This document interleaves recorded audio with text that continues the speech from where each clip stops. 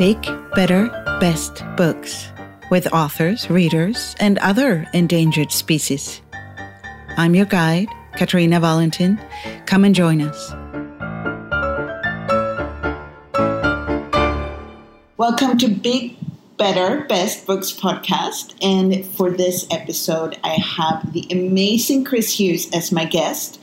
And he is such a multi-artist creator that I didn't even know how to present him. So I've asked him to present himself.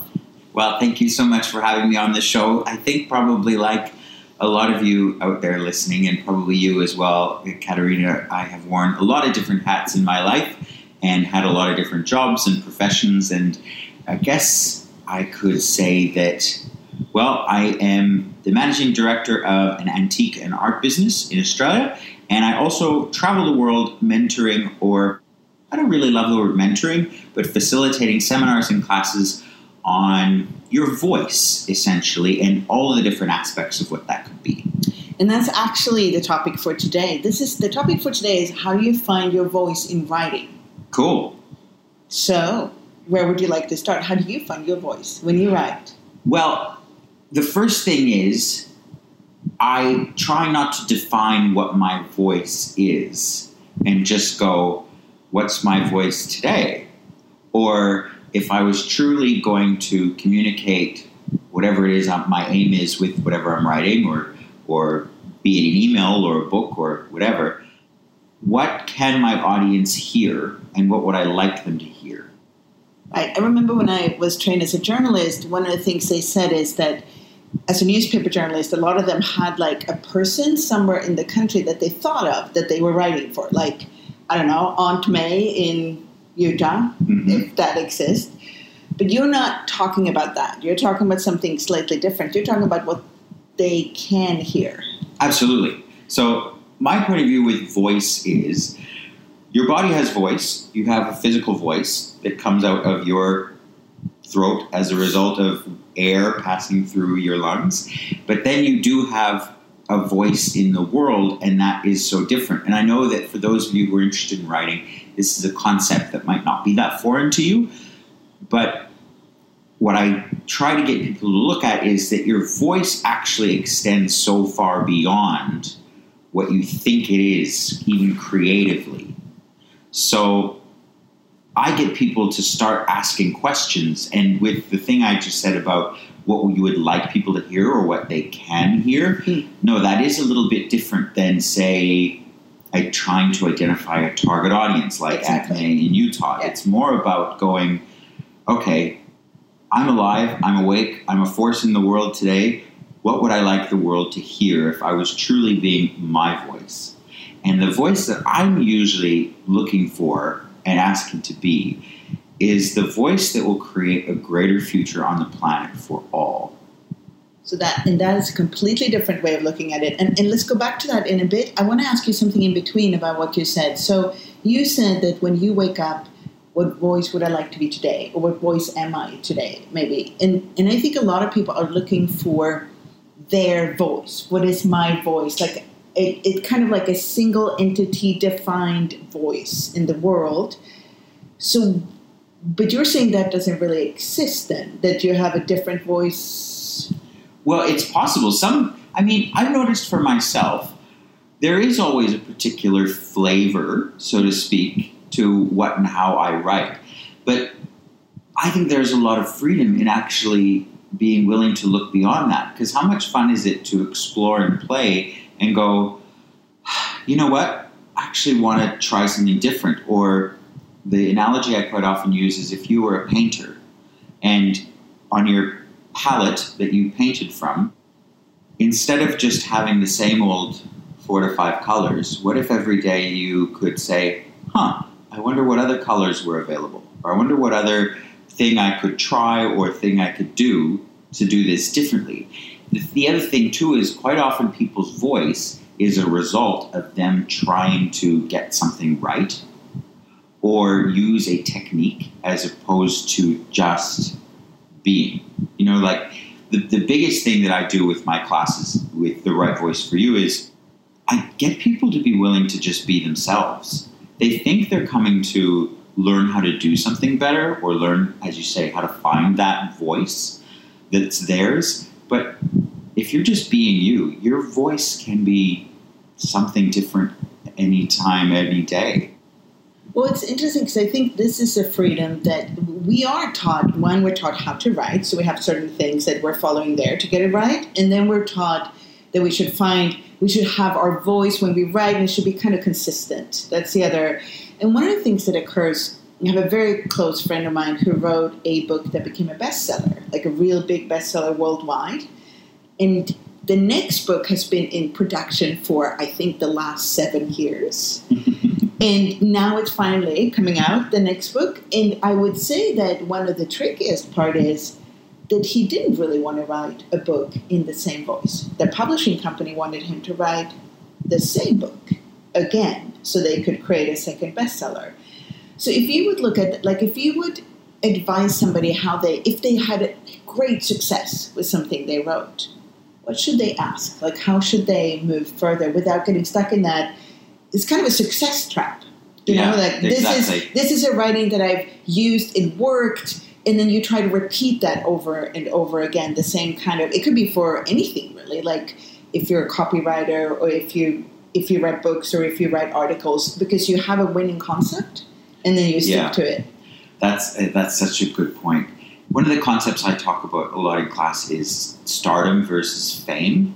And when you're famous and you've had some success in this reality and you've received the accolades because you wrote the great book or you published a great album, say, for example, people do want you to cookie cutter it and produce it again and produce it again because there's a financial interest. That's the self-interest of usually the publisher going, great, how do we monetize this and keep this going? That's fame. That's stardom.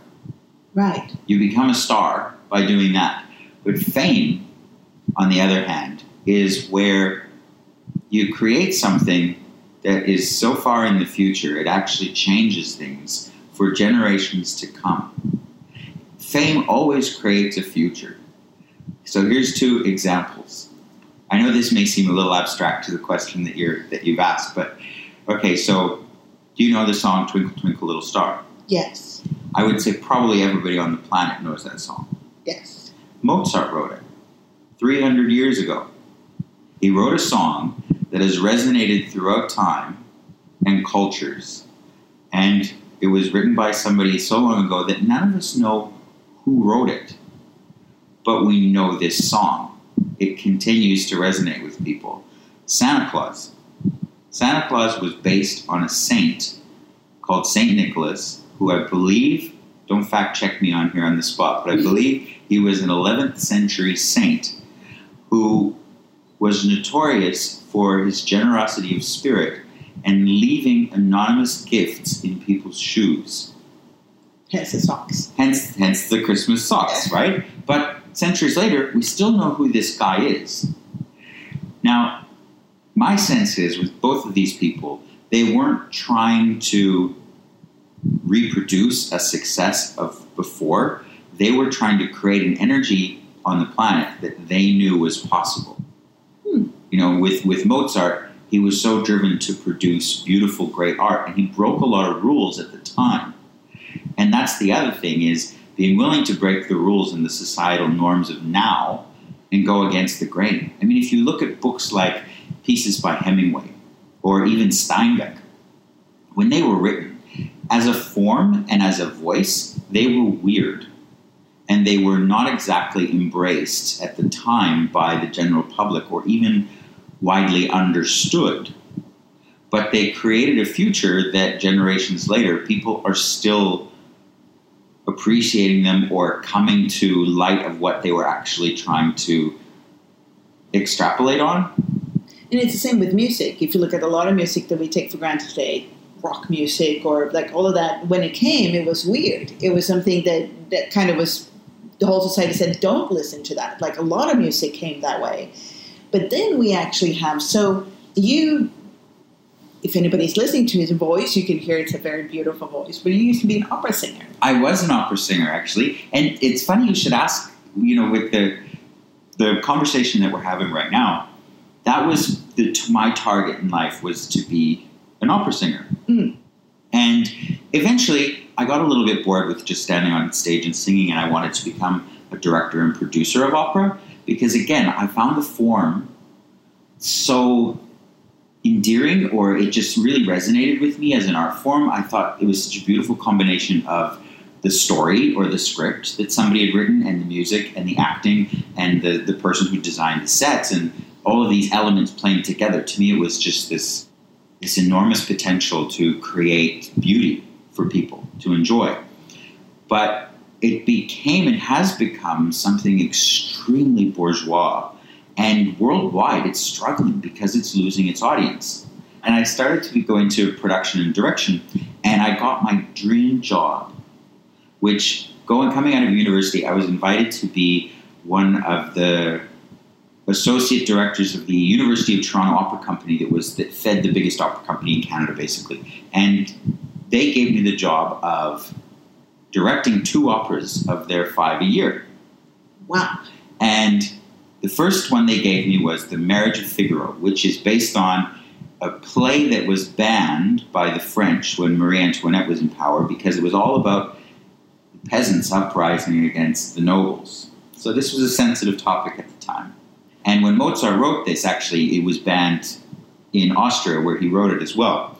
Well, I looked at it and I went, okay, well, let's make this relevant. Let's do something different. And I said, at the time, mind you, this was 15 years ago or so, I said, this is still happening today because it's a comedy about the fact that if someone got married, the lord of the land got to have the first night with the wife if class-wise she was below him. And I said, okay, let's set this in the Oval Office. This is Bill Clinton and Monica Lewinsky. And they went, no, please, no, we can't do anything quite like that. And I said, okay, fine. I said, if you want to do arty and you want to do something highbrow, this is blue blood versus blue collar. This is the young guy who has blue balls, and there's an old lady who's got, she's got blue hair. Let's do crazy monochromatic shades of blue. It'll look really interesting on stage. Imagine those big powdered wigs, but all in minutely different shades of blue. It will be visually really arresting. And they looked at me and they went, we just want to give singers a chance to produce these operas in ways that they will be expected to do them in the real world. And I went, oh, you're not actually interested in change or art or beauty. You're just interested in a product. Okay, well, this is, again, so then did you do it? No, actually, I didn't do it. I was struggling so much with their point of view, and it was such a prestigious job, and I was the youngest person ever to give it, that they wanted me to work for the first 3 years for free. And I was a young guy of 22 or something going, how do I make this work exactly? So I started traveling, and actually I ended up in Asia doing voices for computer games and for cartoons and writing textbooks on how to write. See, well, I just want to add, so I went to the opera in Stockholm just a few days before I came here, and we watched Don Giovanni. Lovely. Gianni, I can't even say that. So they had done something different. They had set the whole opera in a bathroom, and everything was really about like how he abused the women and how they uprised against him. That's what the opera was about, and it was people naked on stage, and they were, wine running down like really, a very different way. And you could perceive in the room how people were squirming from it not being what they expected, and other people were enjoying it. But it did make it relevant. The opera was relevant. And if you look back at Mozart, when he wrote that opera, it was about something that was relevant at his time. Like that when he wrote it, it was relevant. So if we go back to your question, when you look at your voice in the world, you look at how will it change the world? How did you say? What future will it create? What future will it create? So now, when you work with, let's say, the classes you do all over the world, how do you inspire that? The first thing I do, and the thing that's created the greatest change for me in my life, is I invite people to get really clear on what it is they want to create. Like, what future do you want? Are you happy with things as they are now? Is there something that is not here on the planet or in your surroundings that you'd actually really like to see different? And how do you invite that into being? How could you ask for that? And if you were being a voice that was totally different with your writing or whatever it is you're doing, what could that change? And what could that create? So for me, I have a target of creating beauty on the planet and inviting people to live with elegance and with grace and to have a true sense of intimacy with each other and everything else. Those are the things in my life that I value and I would like to see more of. So my voice, be it through writing or whatever, aims to create that. And also, I would say it could be through whatever. Like, it's not just writing. You're talking about a voice that then goes through everything you create, right? Yeah. How you style your hair in the morning is part of your voice in the world. Yes. That is very true. Like how you look like, what clothes you're wearing, how you move yourself throughout the world, how you interact with everyone is your voice in the world. Absolutely. Yes. Yeah. So if we looked at the world today, could you give some voices that you are struck by? It doesn't need to be the voices you agree with or even, but could you give some strong voices in the world today? Yeah, one of the ones that I've been reading a lot of lately and I really am enjoying is Stephen Fry. Stephen Fry, who those of you who don't know him or probably do, he's a British comedian. He hosts QI on BBC and he writes a lot on Greek myth. And he's written 2 fabulous books, one called Mythos and one called Heroes, where he retells Greek myth, but with his dry wit and humor that he makes it very accessible, yet still stays true to the original stories and demystifies some of it and goes down into the root of a lot of the language, which I find really fascinating. And the thing I love about him and his voice is he makes things relevant in a way that some people might not consider them, and he has an intelligence that he uses to express things that I just find so refreshing. I listen to Stephen Fry reading the Harry Potter books at the moment. I'm Doesn't he have a beautiful voice? He has such a beautiful voice, and what we're talking about with the voice coming through and everything, what you're talking about in those books comes through when he reads the Harry Potter books, which are children books, maybe, possibly, or any age book. I think they have a wide enough audience. They do have Some people are closet Harry Potter people, I'm a totally out Harry Potter person. I enjoy re-listening to them, especially when he reads them, because he does bring that. He brings like something that's his voice that then gets combined with the voice of J.K. Rowling. And then that becomes something new that didn't exist before, like him taking the Greek myth. So for him, his voice would be kind of like a rejuvenation or what do you call it? Like a recreation. And reinterpretation. In a way. Yeah, exactly. Yeah. But it makes it fresh even today. And like I was trying to do with the opera of going, hey, these stories, this is still what's happening in the world now. Like the Don Giovanni performance you went to. How relevant is that today with the Me Too movement that people are... It was extremely relevant. Exactly. Actually. So he makes these things relevant again because he applies them to how things are occurring on the planet now.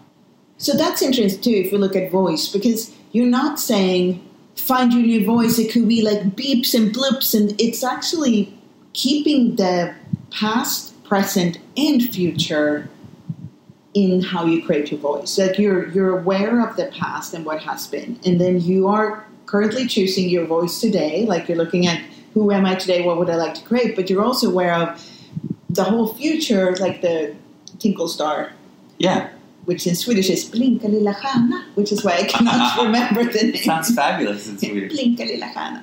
So when you're looking at voice, it really is a timeless voice then? Absolutely. But I don't think it's going to work if you go out with that express intention of going, I'm going to create a different future today with what I'm writing. My voice is going to... Make it a little significant. Make it a little significant and a little strange. Yeah. So go have fun. And again, be guided by what is it that you want to see in the world? What is it that, and do not try and get it right. Do not go, this is my mandate, this is my direction, so these are the choices I'll make based on this to create this, because this is the right way.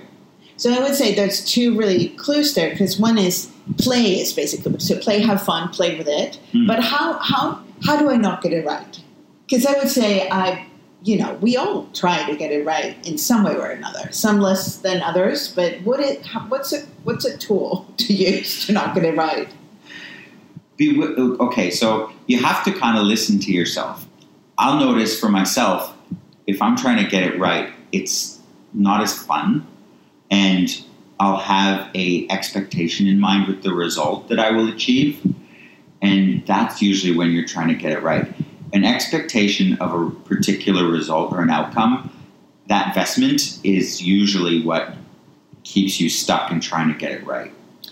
And what came up now for me is also, if I'm willing to have people not like what I write or not approve of it, then I have an easier time not getting it right. Like if I'm willing to fail, basically, when I write. Absolutely. Like I've got some people that work with me who they are quite cerebral or intellectual people, and they really need to talk things through. And they'll send me emails or Skype messages or whatever that are 2 meters long and expect this long, thoughtful, drawn-out response. And I'll usually respond with a sentence or a few words. And I know it frustrates them, but I don't care. And I'm not saying that to be callous and mean, but I'm willing to be wrong in their eyes to more directly speak to the energy of what's actually going to change things. When you put something on paper or computer or wherever you put it today, it supposedly exists. Like if you just talk, you kind of are a little bit more willing to screw up what comes out of your mouth because it goes and then it disappears. But the writing is writing in stone, like that, whatever that energy is, like it's going to be there. But you're willing to even send an email that they could refer to after. Look, you just sent us a line. We sent you this whole explanation and you only got back with this. So when you look at the voice, do you have a difference between what comes out here through your mouth and what is in writing, or is it the same? What if everything in your life was an expression of you and your voice? Like we said, to how you style your hair, to what clothes you wear, to what you write in an email, to how you express affection to your loved ones, to the physical voice that comes out of your body, and could have allowance for that. Because the one thing that you'll do to try and get things right, to go back to that question, is you'll take a point of view. It's everywhere that you have a point of view about what it is that you're creating or what it is that you should or shouldn't be doing that gets you in that trap of trying to get it right. Yeah. So even with how I style my hair in the morning, it's not getting it right. Even my hair could be like going all over the place one day because that's whatever it became that day, whatever I created that day.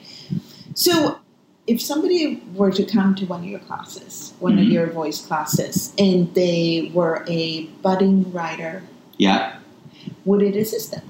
Absolutely. I've been so blown away by the people that have come to my classes and have started to look at what their voice is a little differently, and that it actually does bleed into their whole life. And I've had people start to be willing to just be creative and explore all kinds of mediums, not just writing, but for the fun of it. And being willing to pick up the guitar that's been in the closet for months and years and just start enjoying playing. And we do, in the classes, we do exercises, writing, speaking, singing, all the areas, even we do some visual art like drawing, all the areas where your judgments of you come up, where you go, oh, I'm not that good at this, or what I do isn't that valuable. And we explore those things and start to change it so people can see things from a different point of view.